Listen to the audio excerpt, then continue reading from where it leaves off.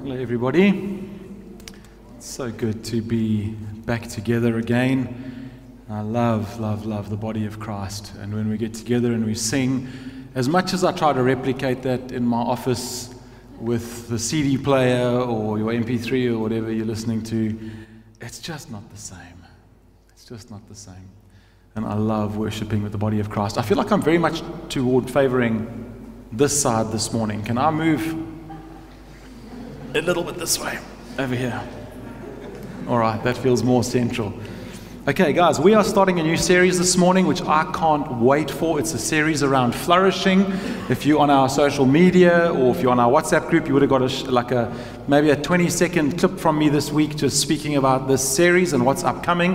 It's going to be a bunch of different preachers that are going to be speaking about all sorts of very practical areas of our lives. So we're going to speak about mental flourishing, we're going to speak about spiritual flourishing, we're going to speak about physical flourishing, we're going to speak about flourishing at work, vocational flourishing, we're going to speak about emotional flourishing, and we're going to go through a bunch of different topics on this idea, the biblical idea of flourishing. And if you look at, there should be a slide over there, that one, that's the design for the series. Well done, Charles, it looks stunning.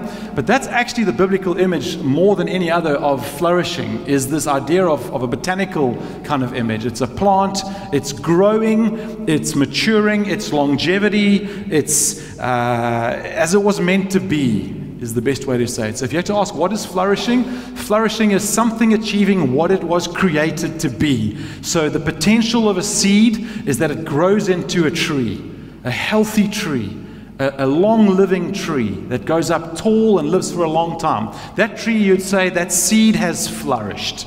That's the word we're using here. And if you think about biblically, we shouldn't get straight in today. If you think biblically about flourishing, immediately my mind goes to Psalms like Psalm 1. Blessed is the man. Blessed. This is the biblical word for flourishing. This man has a blessed life, right? And blessed is the man who does not walk in step with the wicked or stand in the way. So blessed is the man who doesn't take this path, but actually, he takes another path. If you know Psalm 1, he delights in the law of the Lord, and on him he focuses. That's what he does. And then it says, and he is like a tree planted by rivers. He's like a tree. He's the one who flourishes, this one who's fixed on God's ways. And it says that man yields its fruit in season, and whose leaf does not wither. And even there we begin to get a little glance or a little glimpse of the biblical idea of flourishing not quite being what you might think in the secular world, right? When its leaf does not wither, immediately that implies you're going to go through seasons where this tree should wither, but it doesn't. Through difficult seasons, and it still stands there, a tree on the river, flourishing. Whatever they do prospers. The Beatitudes give us another little look into this biblical kind of understanding of flourishing, and a bit of difficulty mixed in there when they say, blessed, and you say, blessed are you when you, and then you think, fill in the modern Western culture, when you make lots of money. Blessed are you when you find the right spouse. Blessed are you when you ... And those things are God blessings, and those things are wonderful things. But that's not what the Beatitudes say. The Beatitudes say, blessed are you when you mourn, for you will be comforted. And it speaks about other... I don't want to go into it now because it's not what I want to preach on this morning, but it begins to introduce this idea that how we understand flourishing and how the Bible understands flourishing are very different concepts. And that's what I'm going to spend my time on next week. I'm going to, God willing, do the first 3 of these flourishings. The first 2 will be kind of more laying the foundation, and then I'll do spiritual flourishing in week 3, and then we'll carry on with physical. And Ollie's going to be preaching that, which I'm so excited about. He hasn't preached in our pulpit for ages. He's going to do physical flourishing, and if you've seen the man, you'll know why. He's ripped. And you'll also see why I'm not doing it.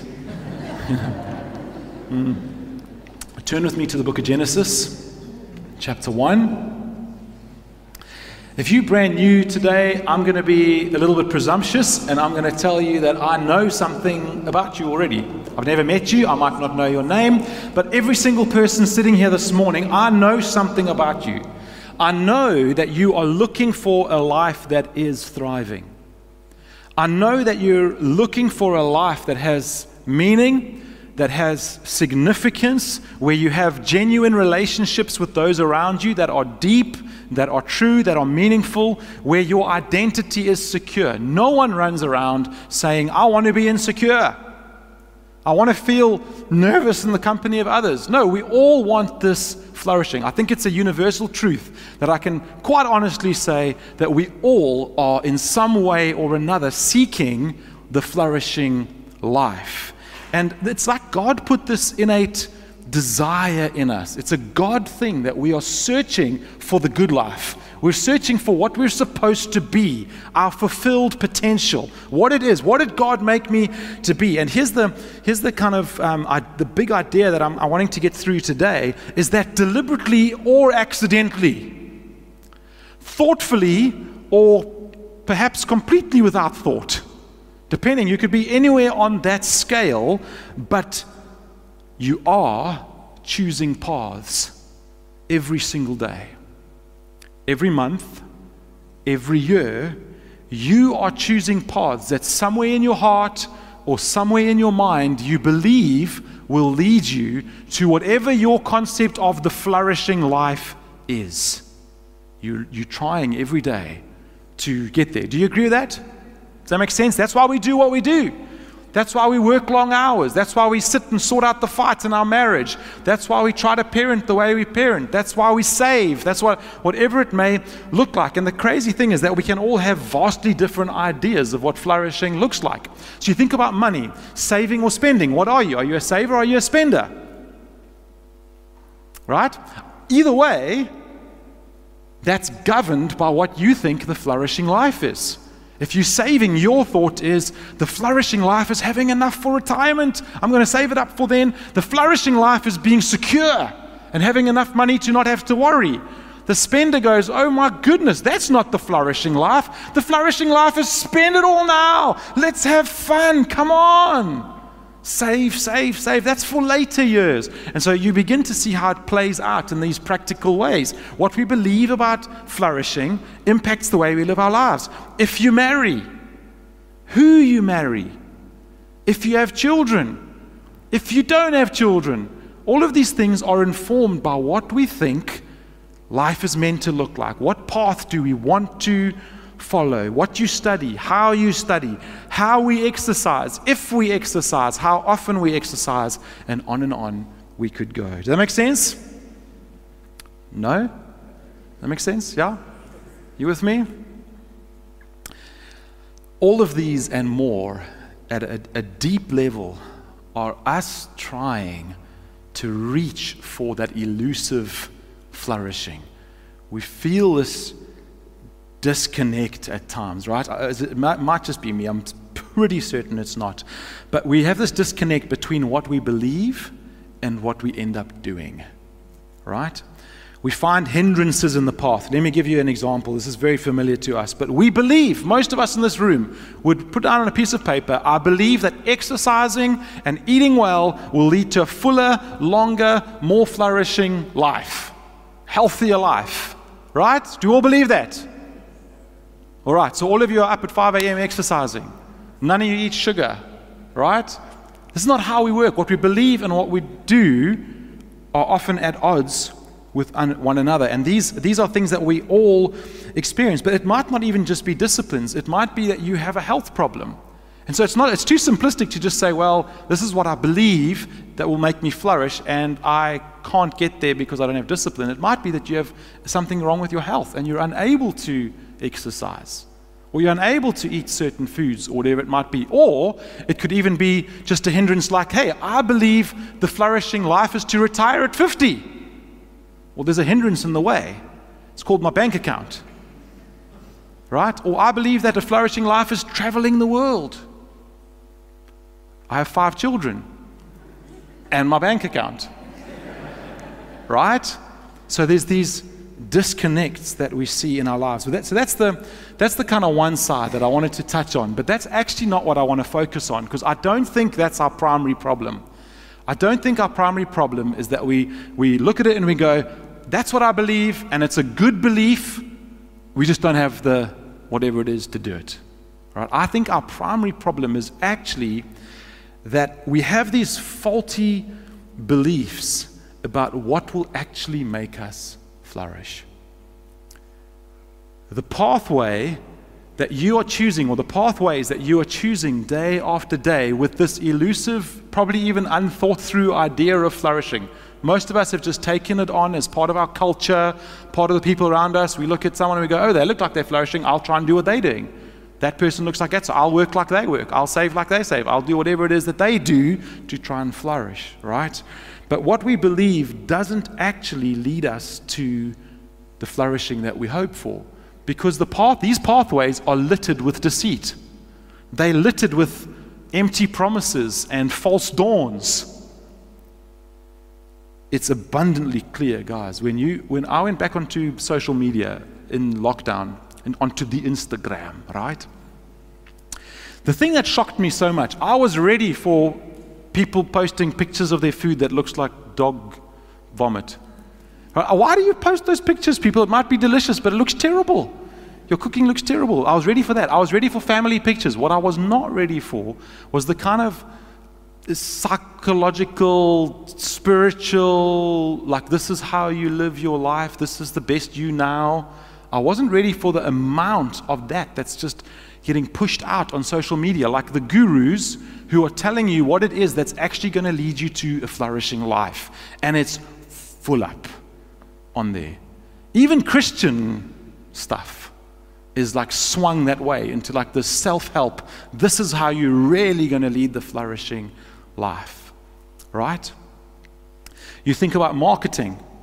This is what we are exploited by marketers or advertising. This is the product you need. CJ, if you're really going to be happy, bro, this is the gym thing you need, right? Or if you're gonna have a successful life, this is the path you need to take. Does it make sense? Does this resonate? This resonates for me. This is what I've seen. And above all of that, we have one great enemy, the devil, who the Bible calls the deceiver, the liar, the one who seems to endlessly peddle out fresh ways to confuse God's people about flourishing. Right? It's a tricky business. And here's where our Bible story begins, in Genesis chapter 1. So hopefully by now you've turned there. If you haven't found it by now, you can stop looking. You're not going to. Turn to the person next to you or just follow up on the screen with us, all right? It's the very first book in the Bible, though. I don't mean to be patronizing. I'm going to do just 3 points today, and they all start with a C, so it's very simple. The first one is this, that we were created to flourish. This is where we start, that we were created or designed to flourish. This is what it says in Genesis 1:1. In the beginning, God created the heavens and the earth. Now, the earth was formless and empty, darkness was over the surface of the deep, and the Spirit of God was hovering over the waters. And God said, let there be light, and there was light. Okay, and now I'm going to be a little bit teacherish with you. We're going to say this together aloud. Okay, each time that we see this little phrase or a phrase like it, we're going to say it aloud and we're going to count it in the book of Genesis chapter 1. All right, are you with me? At the end, verse 4, God saw that the light was... Okay, we're going to try that again. That was horrible. And God saw that the light was good. That's number 1. All right. Then we see God separating the water and making the sky and all of that. And you go down to verse 10. And it says, God called the dry ground land, and he gathered the gathered waters he called seas. And you with me? And God saw that it was good. That's number 2. Go down to verse 12. We'll just say the phrase together. And God saw that it was good. That's after he produced the vegetation and the plants and all of that. Then God makes the lights, the moon, the sun, all of those things. And verse 18 says, and God saw that it was good. You're starting to get the idea. That's the 4th time. The 5th time is in verse 21 and 22. God makes the creatures of the sea and every living thing. And then it says, and God saw that it was good. Okay, that's the 5th time. And then it says a little thing, and God blessed them. So that's the first time we see that phrase, God blessed them. Then you go down to verse 25, after God has made the creatures, each according to its kind, the wild animals, etc. And it says, and God saw that it... Oh, you guys are so clever. That's the 6th time that we see it. And then verse 27 is important. We're going to come back to this verse. So I'll read it in full. So God created mankind in his own image. In the image of God, he created them. Male and female, he created them. There's a good preach right in there. Not for today. Male and female, he created them. And then verse 28, God blessed them. Again, that's the 2nd time. God blessed them. He blesses the animals. He blesses the people. And then the very end, verse 31, God saw all that he had made, and it was very good. Friends, what do you take from Genesis chapter 1? Good, good, good, good, good. God blessing them. Just consider that. Just consider the God of all the universe taking the animals, and this is the picture. The Old Testament picture is of a father with his son. This is what the Israelites copied. They copied God's blessing on creation, where they would take their oldest son, or all of their sons sometimes, and their daughters, if you're there, I'm sure some of them blessed their daughters, and they would lay their hands on them and proclaim a father's blessing. That's what was happening in Genesis chapter 1. God was taking his creation that he had made, this wonderful, good creation. He was laying his hands on it in a sense and blessing it. Okay, so very simply, it's not higher grade maths. Did God design us to flourish? Like Nas Botha says, 140%. I love the commentators, like 100%, but no, these guys, they gave 140%. I love that. And not just us. It wasn't just humans that God blessed. It wasn't just humans that God called good. God called all of creation good. All of creation was broken in the fall, not just us. Everything. We're going to get there. I'm getting ahead of myself. So if you're not convinced yet that God himself blessed us and that we were supposed to, we were created to flourish. Another angle you can look at is verse 27. So God created mankind in his own image, in the image of God, imago Dei. This is where anything around racism, anything around justice, this is where it comes from. Not because it's the right thing to do, no, because the people that we perpetuate, whatever the word is, injustice against are made in the image of God. That's why it's a problem. That's why I don't tithe to the SPCA, even if you do love dogs. Because God didn't make them in his image. He made us in his image. There's something different about us. And God created them male and female. He created them. So let me ask you a simple question. Does God flourish? Is God thriving? Is God okay? He's wonderful. He's doing great. And what are we? Made in the image of God. So if God is flourishing, then we are little images, we are little mirrors, if you would, reflecting the flourishing of God. We were created to flourish, all of creation. So what happened? Remember a few minutes ago, I said our big problem is not necessarily discipline or other hindrances. Our problem is faulty beliefs about what will actually make us flourish. Okay, that's our problem. Our problem is faulty beliefs. We believe the wrong things about what will make us flourish. And the pathways that we believe will lead us to flourishing is full of deceit, is full of empty promises. We get confused. We get wrongly convinced. Someone convinces us this way or that way, and we believe it. We get deceived into picking the wrong path. We back the wrong horse. Cue Genesis chapter 2 and 3. Let's go to Genesis 2. And I would rather have had another word here, but I wanted to keep with the C's just so it helps. It makes me feel great as a preacher, and hopefully it helps you to remember it. But the first one is created to flourish. The second one is cheated into death. Cheated into death. And this is what it says in chapter 2 and verse 16. Find it with me if you're there. And the Lord commanded the man, you are free to eat from any tree in the garden. Right? Created to flourish. Look at what I've made for you. All of this is yours. You're free. This is where choice comes in, where God gives us choice. Man, You're free to eat from all of these trees. If you like avos, eat them. If you like apples, eat them. If you don't like oranges, leave them. You're free. Choose what you want to choose to eat. But you must not eat from the tree of the knowledge of good and evil. And God put this in here so that we're not robotic. That it's not just, well, I have to love God, so I love God. No, we've got to be able to choose. This is where choice comes in.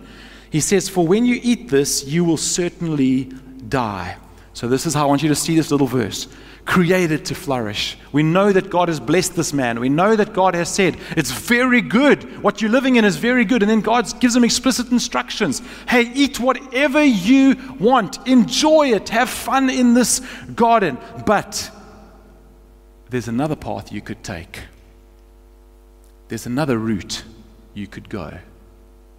And that route is this other tree. Don't eat from that tree. Don't choose that. And if you choose that, you're going to certainly die. Dying is a great word for not flourishing.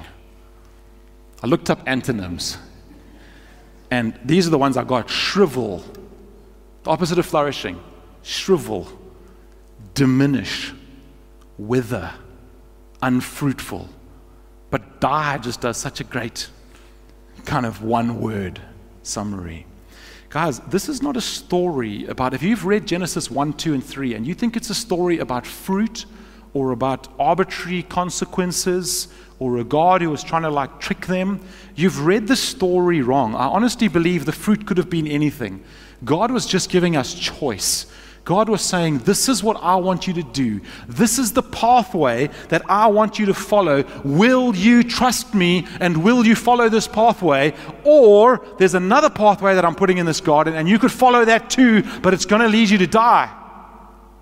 That's what God was doing with the fruit in Genesis 1 and 2. Let's go to Genesis chapter 3. Now the serpent, which is a picture of the devil, was more crafty than any of the wild animals the Lord had made. He came to the woman and said to her, did God, now you've got to pay attention now, did God really say you must not eat from any tree in the garden? Immediately, what does the devil do? He misquotes God. God said, you're free. I made you to flourish. Eat all of these trees, just not that one. The devil comes and goes, man, God's a killjoy.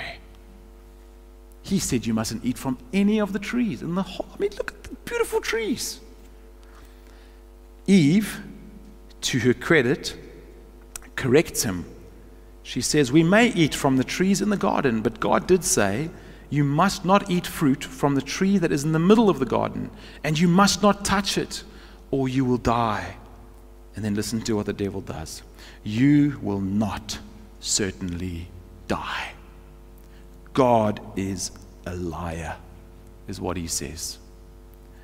He contradicts God's path. He says that's not true. He goes on to explain himself, and he says, for God knows that when you eat from it, your eyes will be opened, and you will be like God, knowing good and evil. Remember, they don't know what evil is. It's just this, he just points them to actually go, he's actually pointing them to mistrusting the intentions of God.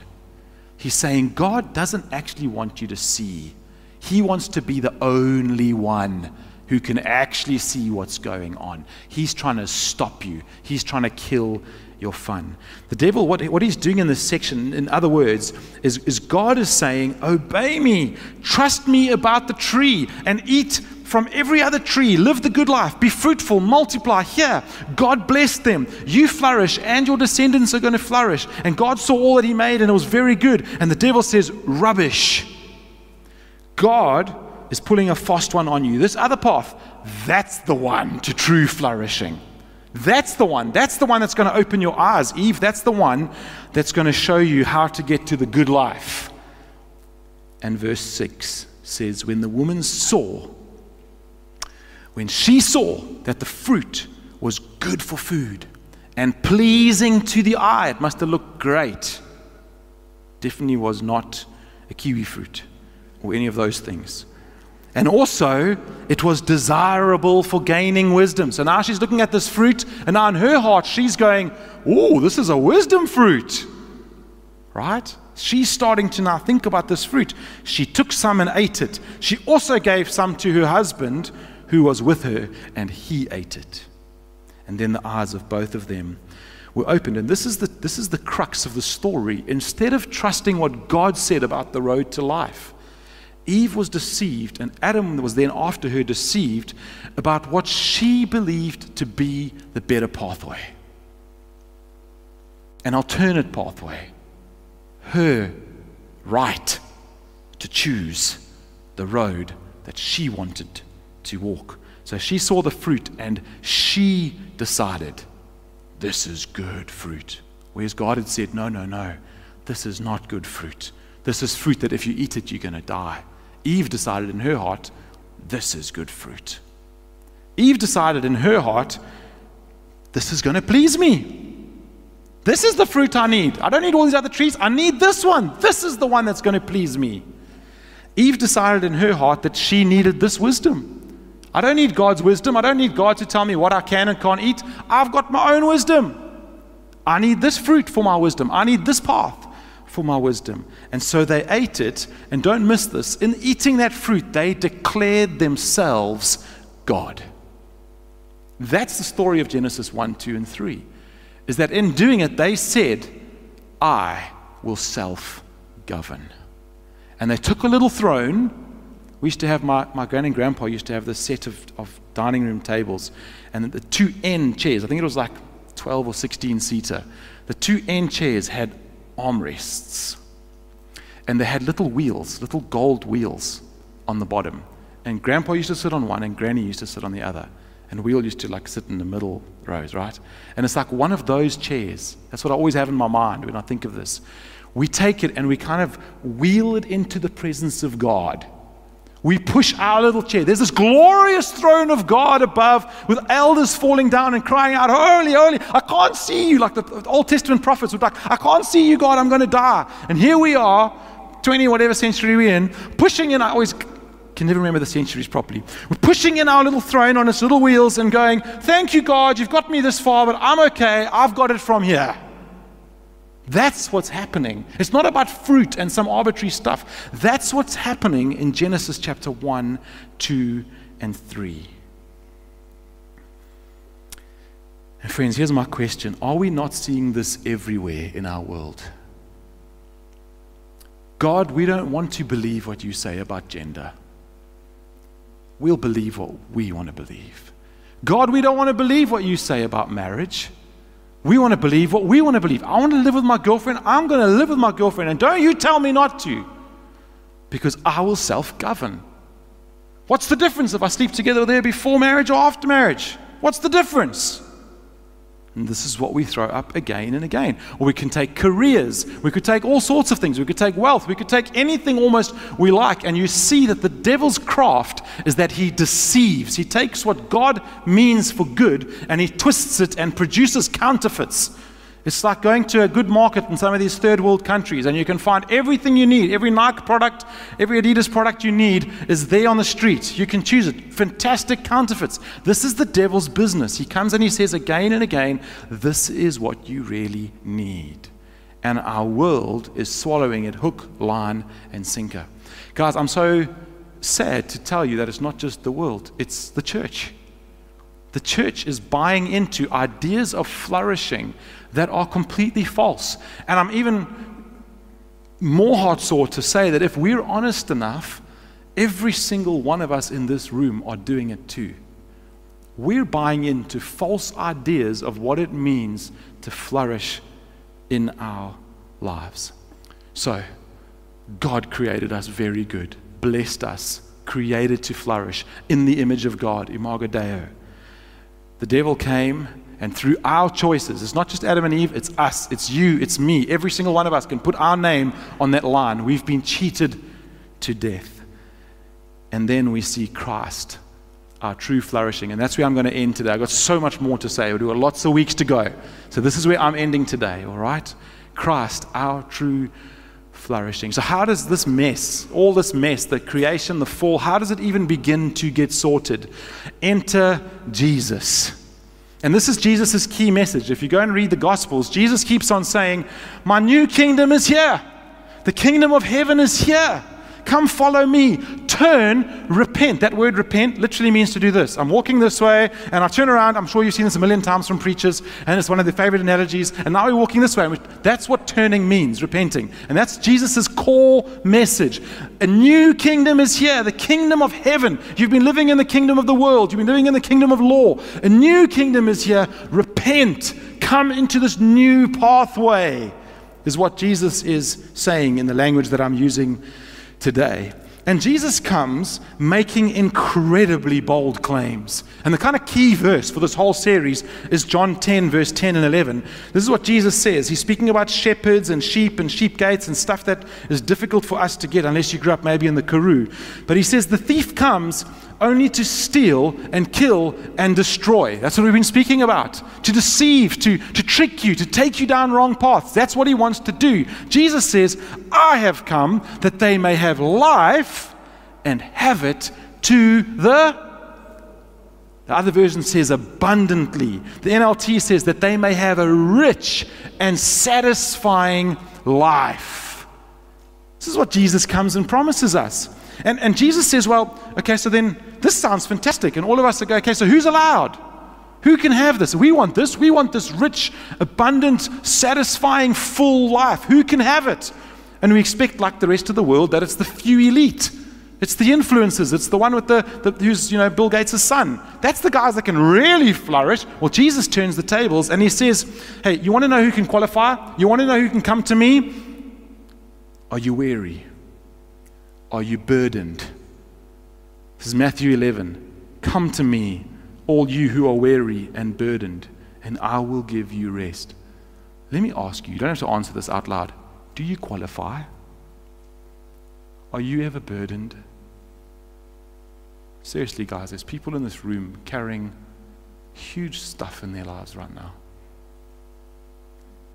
Weary of soul, weary of mind, weary of death in their family, weary of cancer in their bodies, weary of their own sin. And Jesus says, you're the guys I'm looking for. You're the ones. I will give you rest. Come, take my yoke upon you and learn from me, for I am gentle and humble in heart, and you will find rest for your souls. For my yoke is easy and my burden is light. And so Jesus comes making these incredibly bold claims. But the best part about Jesus is that Jesus doesn't just say, Jesus do. Unlike us, Jesus doesn't just say, Jesus do. Jesus, and I know that's not correct English, I'm just using it for emphasis. Just had to get that out there. Couldn't let it slide for my own pride's sake, Jesus shows us an example of taking a path to death that no one in their right mind would call flourishing. Think about that. No Facebook guru you're ever going to find, except the really dodgy ones who want to give you like yellow Kool-Aid to drink. Don't drink it. No one thinks that death is flourishing. No one says, hey, Jesus, you know what's going to make you flourish? 24 hours of torture and being whipped and being mocked and being accused. And I have a fresh, as I've decided to grow a little bit of beard, I have a fresh appreciation for that text that speaks about how they took chunks of his beard and ripped them out.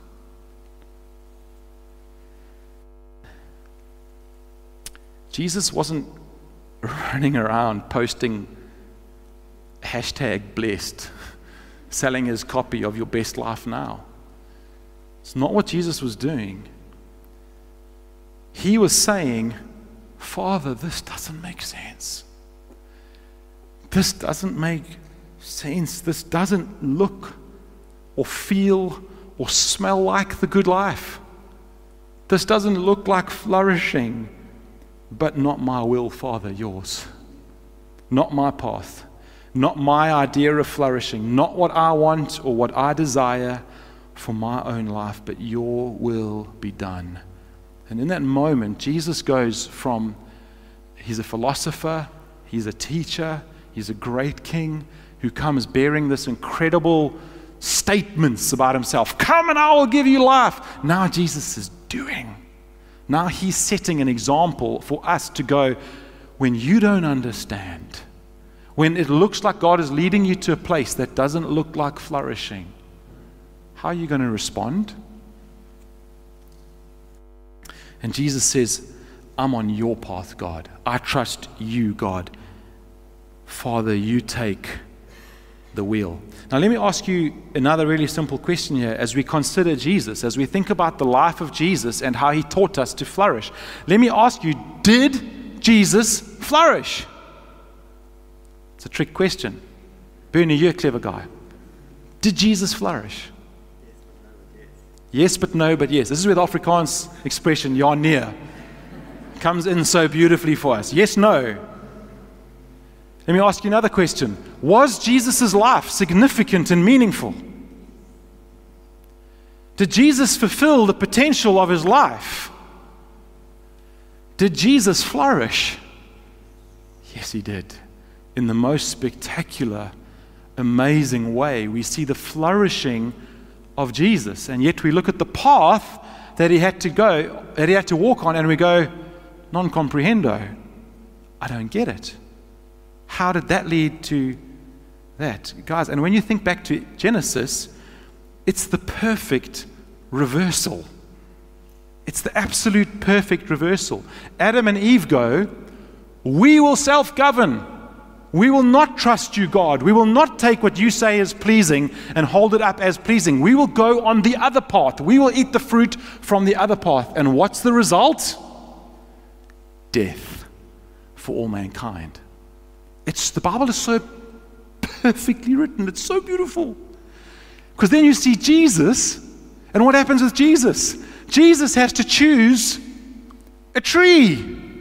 There's a tree in the story of Jesus and the cross. And Jesus has to choose whether he's going to trust the Father or not. And Jesus, unlike Adam and Eve, and unlike everyone since Adam and Eve, Jesus was able to say, I don't choose the wrong thing. I choose the right way, despite incredible suffering for myself. And it doesn't look like the good life. And in that, there's this absolutely perfect mirror image reversal of the fall.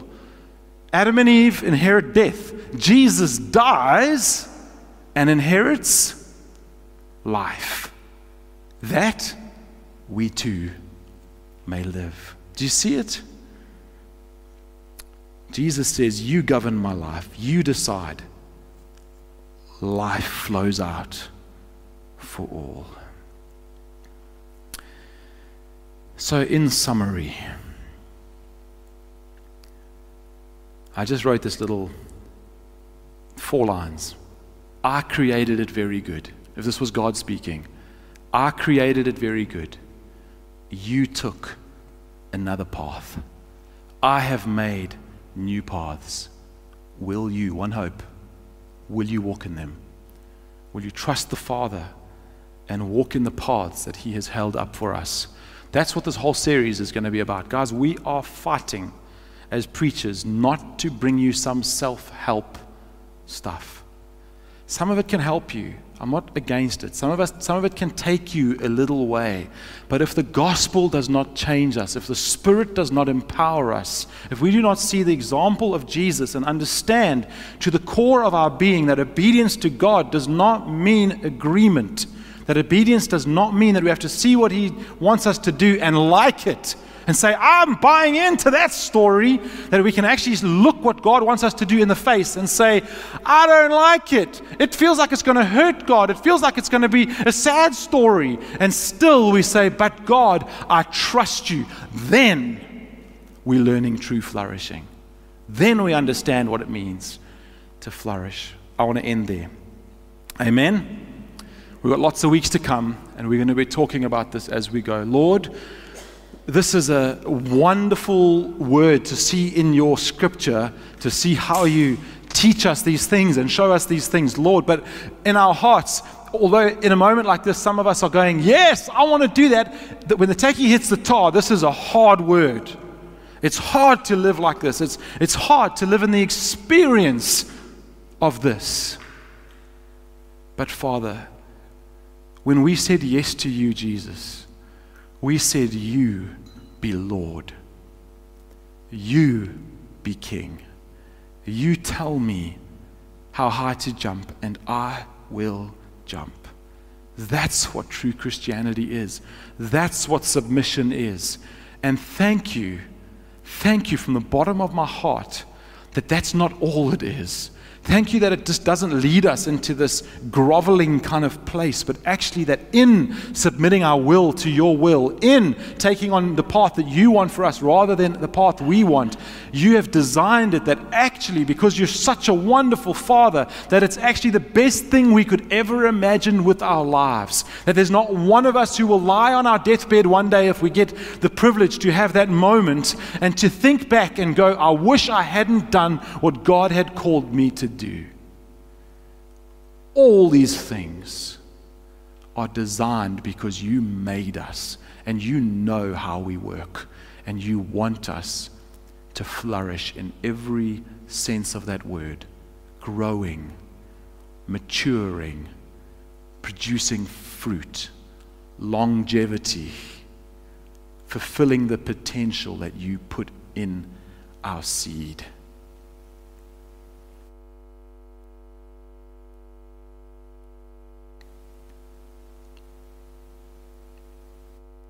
Can I ask you this week, can I give you some homework? Won't you write down, like actually get a journal or a piece of paper or whatever it is, however you journal, and write down what it is that you think will make you flourish. Just take time to actually pause and think about, Paul, what is it that you're pursuing that you think is going to lead to the good life? I don't think we even pause very often to just ask that question before rushing headlong on. I get it. We have 5 kids.